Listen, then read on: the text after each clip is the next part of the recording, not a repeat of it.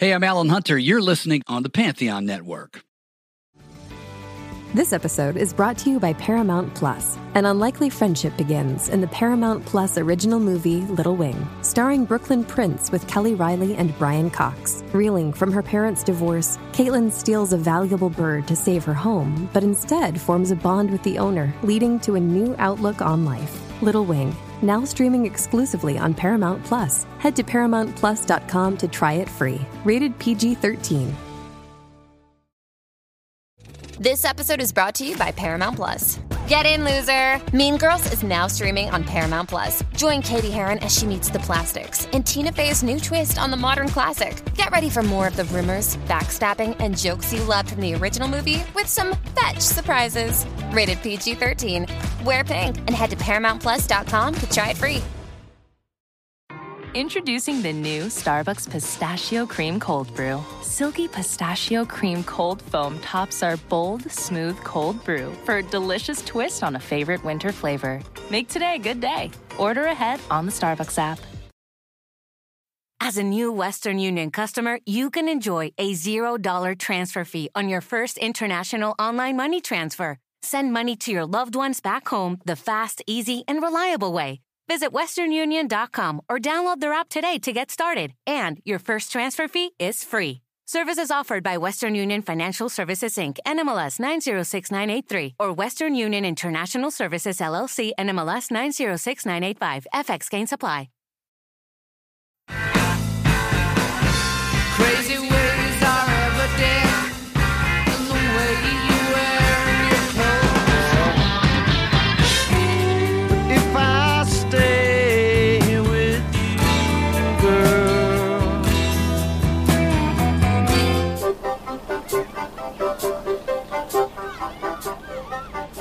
Welcome back to Almost Famous Minute, where we're discussing the 2000 Cameron Crowe film Almost Famous, 1 minute at a time. I'm Eric Nash from Watchmen Minute. I'm Aaron Stark, TED Talk speaker, iconoclast, and overall fun guy. And I'm Courtney Colson of too many podcasts, Prometheus by Minute, Covenant Minute, Legacy Minute, 60 Seconds to Comply. God damn. And I joined you on Prometheus Minute near the end there with the engineer. I just couldn't help myself asking for some engineer minutes, and there's not that many. Yeah, I might have to bring back football in Covenant. Yeah, a little Covenant. One engineer scene. Yeah, that would be a crazy minute to be part of. Oh lordy, it's my favorite. Yeah, and I should actually have it borrowed from the library right now, ready to give it a fourth watch probably, I think. So I thank you both for coming on. Courtney, this is your first time on, and Aaron is our very perennial, co-host. And one other little side bit here. I am recording with this new Harman audio supplied AKG Lyra microphone and headset, a little podcasting kind of package that they've given out to a lot of us on our network, Pantheon Podcasts. So hopefully there's some good audio that you are hearing, at least from my end. But sounded pretty good. The other guys too. Hopefully it sounds pretty good. Yeah. I feel like because this is is all about classic rock, I have to be up in the microphone like this, doing the real audiophile here, Easy listening. It's easy 105. Yeah. I love Kyle Gass's appearance in this. Yeah, well, and that's a deleted scene though too, And I for the couple guests I had on for the minute where that occurred, even though that's like a 2 or 3 minute long segment, it happens within 1 minute from one scene to the next where it cuts in, where it was deleted from. I for those minutes or those deleted scenes where it's like kind of that interesting, I think, as that is, and like the stairway scene. I have to give my guests a little heads up and give them what almost always is. There almost always is a YouTube link. Someone has posted that, but I haven't. I have a Blu-ray of the director's cut, and I'm not too keen on how to get the divided up, segmented and individual video clips of a lot of those scenes. So I haven't done it for every deleted scene, there's plenty of little deleted things that are just like a second long or something, just a little extra hold on a scene or something. So there's no way I'm going to do that for every. And the crazy thing with these couple minutes we have you both on, at least for, there are no deleted clips from either of these coming up here. There were plenty these last 3 or 4 minutes or so, though. But so I haven't even said this is minute 82 today. This might be the longest I've gone without mentioning that into a minute. And it starts with William playing coy with Penny and ends with yelling at Penny about being sweet. I am not sweet. I am the enemy. It's actually one of my favorite scenes in the movie, I have to say, this conversation here. Yeah, and it just barely started last minute, just like the last 20 seconds of the previous minute, but we really get the just cut off right almost at the right time at the end of next minute. I think what I really love about this movie, and it's demonstrated in this scene particularly, is that a lot of these, I think the German term is Bildungsroman, which is the coming of age trope, is you generally have this character who comes from a broken home, doesn't want to conform to society, wants to just rebel and quote unquote join the circus is the trope. But in this case, Will is mature, he's sensible, he has, he wanted to get back for his graduation, he has an idea of what kind of career he wants. So I think that's really great because you've got this counterpoint for these bohemian rock stars, especially in this minute here, where he goes, well, what is the real world to you? Where does that exist? And I think if you had a character who is just like, if you have a character who's just, the typical teenager, screw the rules, screw society, I'll do what I want. You don't have that conflict. And I completely agree. Also, that one bit where it, to me, this is the scene where he kind of punctures the veil of the whole movie. He's kind of seen the facade that all these rock stars are going through, and at first it looks like they're all really these massive superheroes and they're doing all these amazing things. And the more he spends time with them, the more it looks like everybody has flaws and everybody is really deeply screwed up inside. But at the same time, they're all pretending that they're in this just fantastic fantasy world. And most of all, Penny. And she's done it's hit a couple times. At the last minute I was here for, I believe, we were talking about the deflowering scene. Yeah. And that one is another one of those moments where it kind of breaks the facade of what is real and what's not. And I think that's one of Williams' key dynamics. The whole film is writing that line of, they keep on saying this isn't the real world, and he has his mom at home the whole time, who's a definite reminder of what the real world really is. Mm-hmm. And so that I completely agree. I love Frances McDormand. And she was like the biggest star at the time to be in this. Everyone else, and rightfully so. Fargo is amazing. Oh yeah, yes. Coming off of that just 2 or 3 years earlier at the most.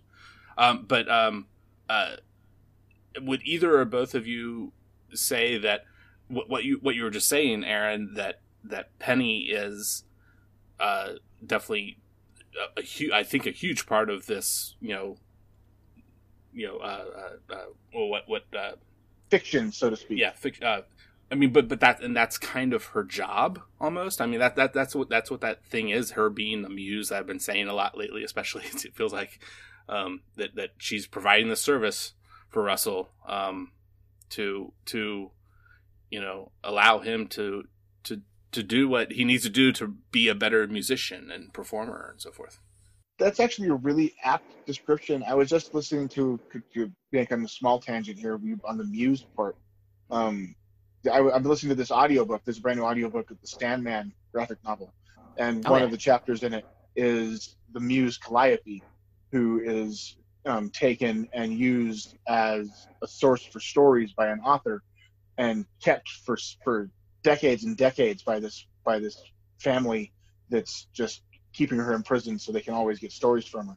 And it seems that kind of Penny is filling that kind of darker muse role of providing the stories for Russell and the band and giving them a fan club, for lack of a better term. And that, but at the same time, it's constantly degrading to her. Like she's been degraded the entire film on a personal level by just putting herself out and objectifying herself on purpose, just because that's what she thinks the band wants. Yeah, I think there's a lot. Watching it for the second time. So I should mention this movie just hit all these personal points for me. But yeah, I am a female to male to female detransitioner, and I've been just thinking a lot about what it means to be a woman, and especially from a social perspective.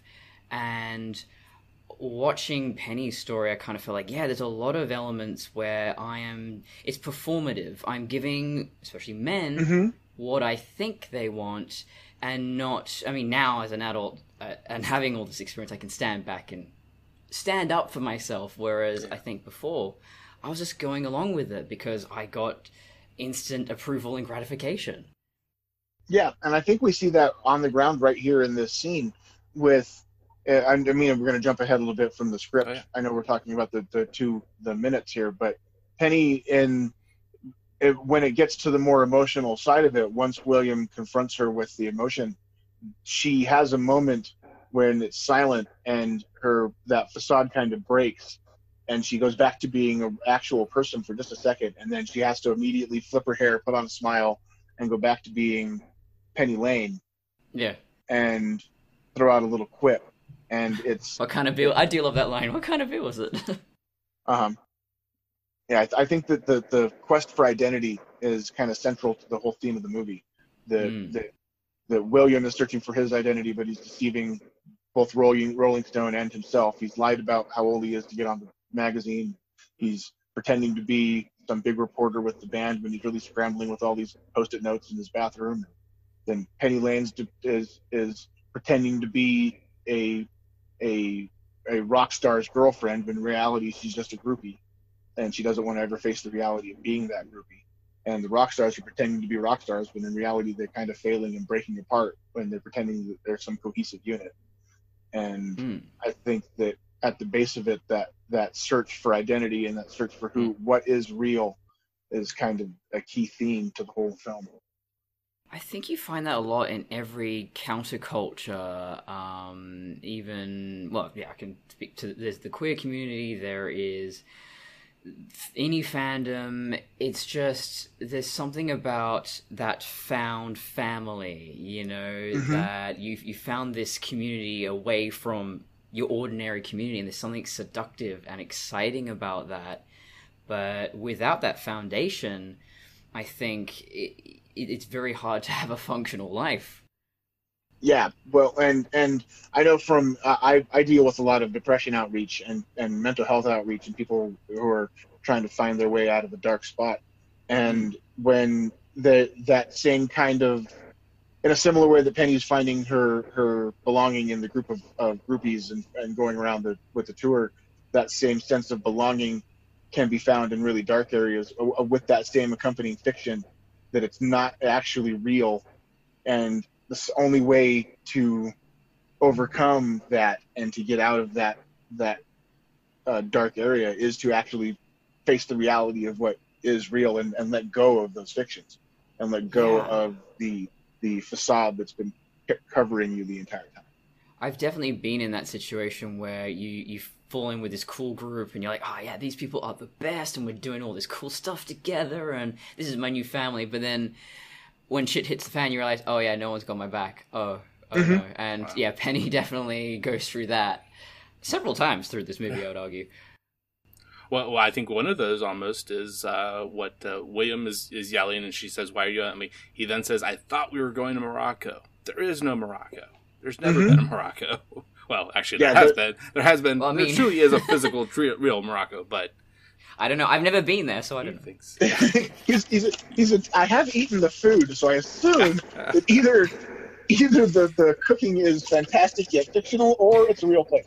But well, yeah, I mean, some people believe Australia doesn't exist. So yeah, we don't like to talk to those people. Australia is a fantastic place. I would love to go there. It is. Hell yeah, please do. It definitely was a place I really wanted to go, like when I was in like middle school, say roughly. I had sights set on it, but I've scaled it back to maybe just like Ireland, England and Ireland one day. Boring. Yeah.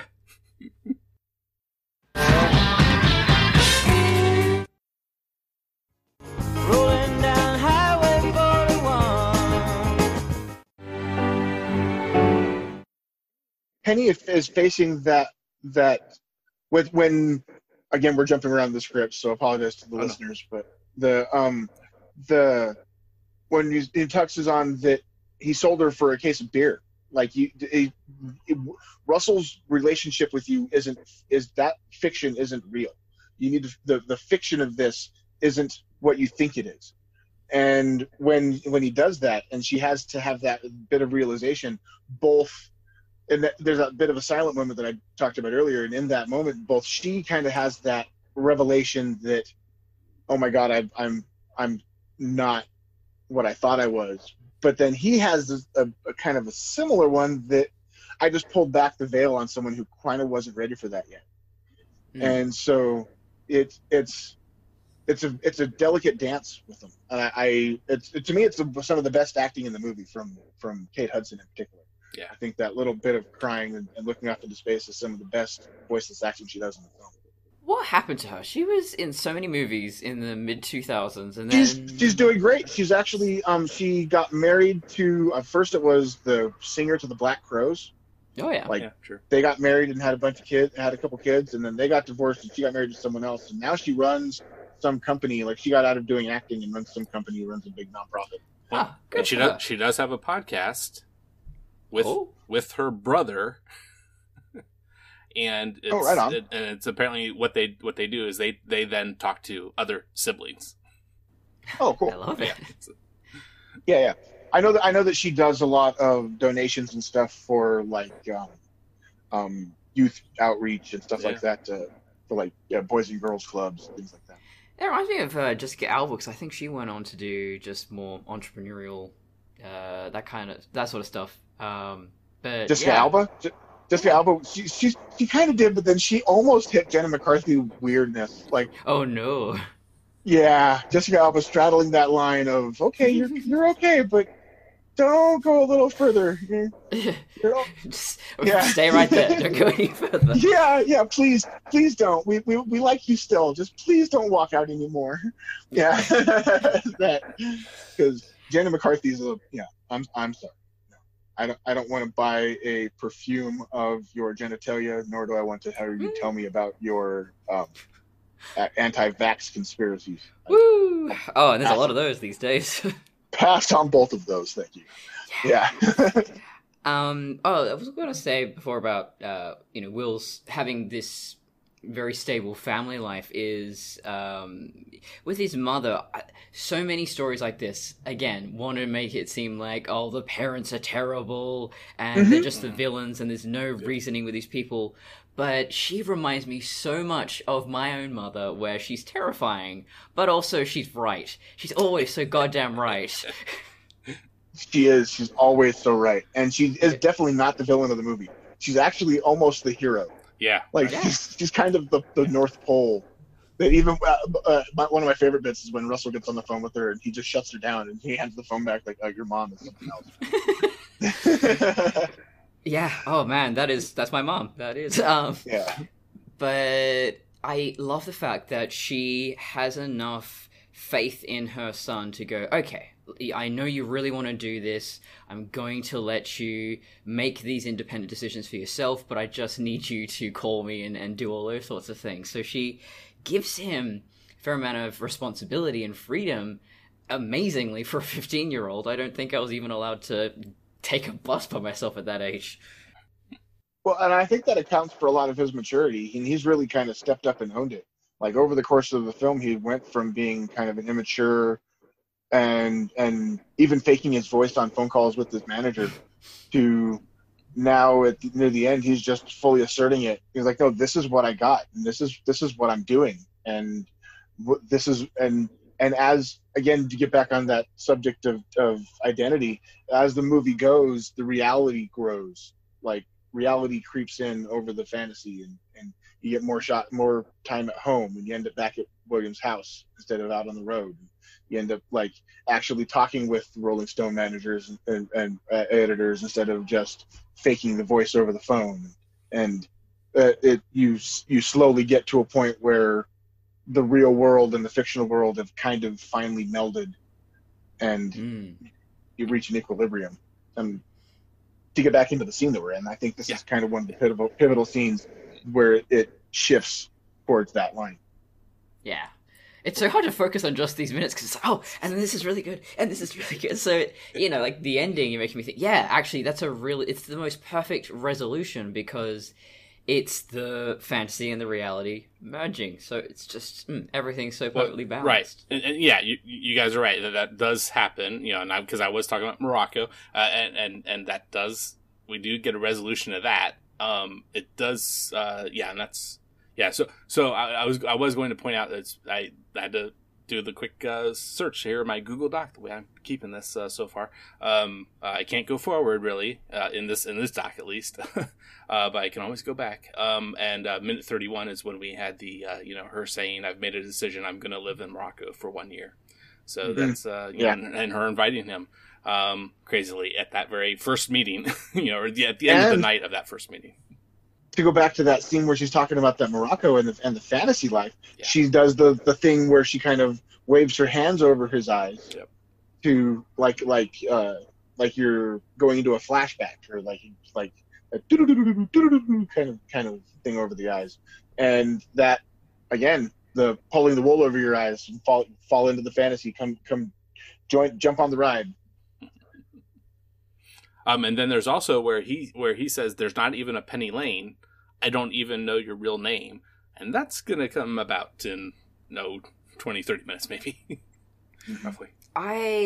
All these characters so beautifully realized, in this conversation, especially I just go, yeah, who is Penny Lane before she became Penny Lane? I'd love to know. I feel like you could write a story about that. Yeah.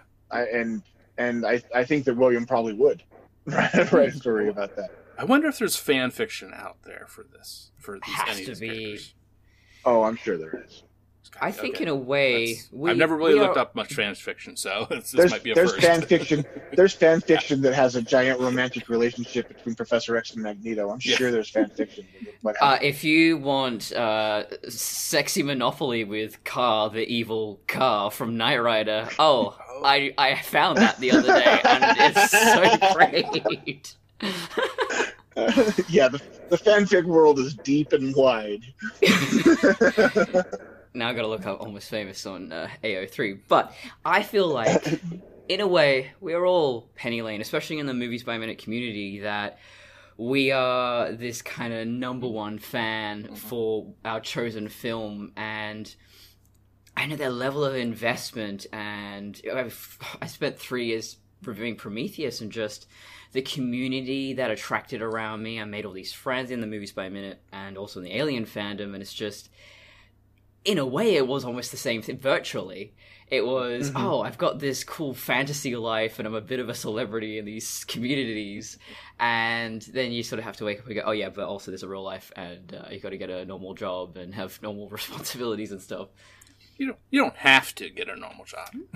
That really touches at the core of it, that we all kind of create, and what I find this in what I do in my other life, that what we all crave that sense of belonging, that what we all really want at the end of the day is for someone to hold us and tell us that we're okay. And as long as that person doesn't include you're going to be okay as long as that other person pays for it, then we're going to end up in a good spot. And I think that these people here, that's all they want, is they just want to be told, you're good. Penny Lane wants to be the best groupie. She wants to be the best. She fell in love with Russell and she wants to be there for him. But I think that she also just wants to be a cool person with her friends. And William wants to be a writer, and they all want to be they have all these goals, but none of them think that they are real, and then slowly realize that they actually were the whole time. And I think that as Penny in particular grows along this movie and in this scene, it kind of almost comes to a climax. She kind of takes ownership of the Penny Lane identity, and while she's being used by Russell, and was literally sold for a case of beer, that she still can find humor in it, and she can still laugh at it, and it's still part of her persona. Right. Am I hearing freaking Iron Man forging some armor there? What is? I have a grandfather clock in my living room. Yeah, it is on the hour right now. By the way, guys, Archive of Our Own does have some only 17 almost famous fanfics. Oh, wow. We've got some Sapphire William Miller. We've got some Penny Lane Brian May. Wowie. Okay. So we're getting some real people mixed in as well. Wow. Yeah. Fascinating. What does Brian May have to say about that? Who's Lux Lisbon? I don't think you want to go down that line. That sounds like a porn star name. Well, continuing speaking about names. So William said, "I don't even know your real name." So that even though that's not it's kind of, he's kind of wanting a response along maybe what his real name is, I think. But I mean, it's not truly a question.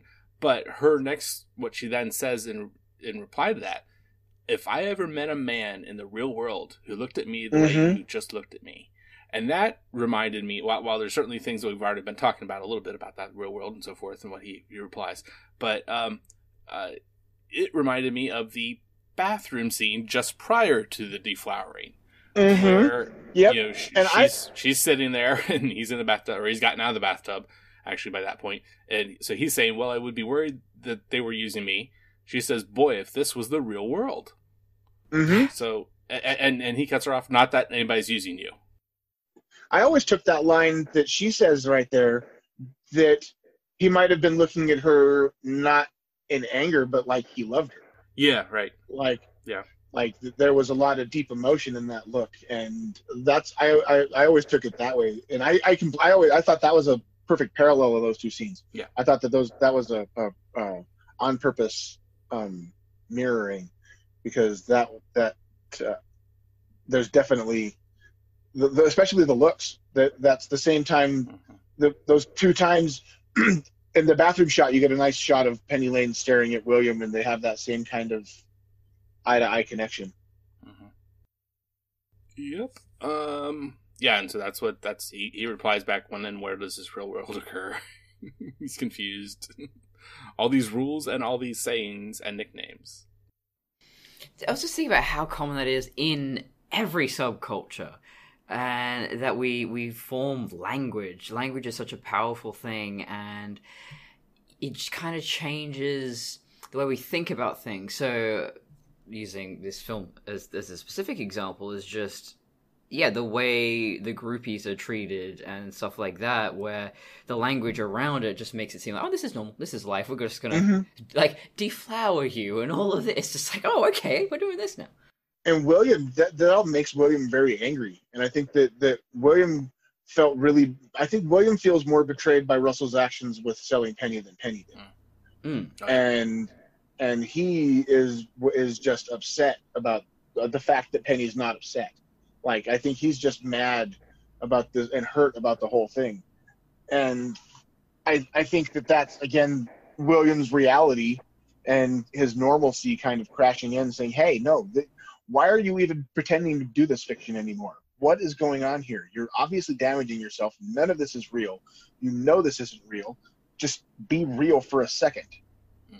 And I think that when he says that line about the name, I think he really is asking. I think that's a try. Like, hey, who are you? What's your name? Yeah. You know what? This is so... everything in this movie is so against the tropes and the stereotypes, and I think Penny could be a manic pixie dream girl, you know, this magical girl who comes into this boy's world and shows him this other reality and all of that. But I think this is the moment that you never get in any other movie with a manic pixie dream girl, where the boy actually goes, wake up, there's a reality out there, there's a responsibility, you're being mistreated, all of that sort of stuff. You never get that in say, I don't know, Breakfast at Tiffany's or Scott Pilgrim. Well, and in a way, I think it kind of flips the manic pixie dream girl on its head, that trope on its head, almost in a reverse. Because if you look at it, William is kind of giving Penny what she has always craved in a sense of normal, loving, caring family. Manic pixie meme boy. Exactly. Yeah. That's normal, normal, boring mean boy instead of manic pixie dream girl. yeah. There we go. Yeah. And so she's the one that's constantly out craving for something, and she's not sure what she wants. And she encounters this normal kid who's able to pull her out of this damaging fiction and let her be like, yes, this is my real name. Yeah, this is what's really happening. We're going to move on now. And I also like that this remains pretty chaste. It's not. Yeah. She's not taking advantage of him. I think they almost feel quite equal. There's almost a point or two where it's almost like she's ready to maybe kiss him or something. Or I mean, she like barely touches his shoulder at one point, I think. But I think that power dynamic is very equal among the three. I think that as it goes, that power dynamic between Russell, Penny, and William kind of normalizes. Yeah. And William really asserts his power dynamic over Russell in a couple different altercations where he just flat out says, no, you're full of shit. None of this is real. And I think having that, again, the pulling down of the fiction and the establishing of the normality and the overbearance of the real world, so to speak, I think is a important feature of the film. We don't get a lot of child prodigies outside of genre movies where, you know, you need to age the kid. Like comic books especially, it's like, oh yeah, this child is a genius so that they can keep up with the adult characters and stuff like that. Whereas this is almost the opposite way. Will's kind of the most mature one. He's a little bit ahead of everybody else. So, that was one of the reasons why. That's one of the reasons why I fell in love with this movie. I've been a fan of this movie since it first came out. I watched it on initial release, and I was 8 years old. I'm 42, so I was in my 2000. I was 21 at that time. That's right. And so I when I first saw it, I actually, when you touch on comic book movies, I was been a comic book fan since I was a little kid. The reason why I was a huge fan of that was because the writing didn't write down to you as a child. I learned more large, big syllable, large vocabulary words from reading X-Men than I ever did from going to school. Oh my god, does Stan Lee, Silver Age comics, Stan Lee, old school Fantastic Four especially, it is just so wordy. It's just squishing all those little words in there, yeah. And old X-Men comics, telekinesis, telepathy, teleportation, like you all of these giant words, and you're like, well, what does this mean? And you start breaking it apart. So they never talked down to the kids. And I think that with this, one of the things I loved about this movie was that it had the kids, the young people in the movie, talk and act just like the adults while still being youth. Like it didn't have them lose their youthful character, but gave them the agency and the ability to be respected as full, real, and fully fleshed out characters. Yeah, I think a Stranger Things does that as well, where it's a real balancing act when you write kids where, you know, how much maturity are you going to give them without making them little adults? Mm-hmm. Yep. And I think that if you look at another example, there was a good example where they did it well with the kids, but not so good with the adults, was the It movies. Yeah. The It split. I think that the first chapter did really good with making the kids have that adult agency, but the second chapter kind of failed and turned the adults kind of childlike. Ironically, yeah. So Penny says, "Honey, you're too sweet for rock and roll," and William does not like that. If I ever meet Patrick Fugit, or you know, I'm gonna say whatever I do, you know, we might have a great conversation here, but there's no way you're gonna get me to call you sweet. I don't want you going off on me here, because I mean he really hates that. I am not sweet. It's all happening.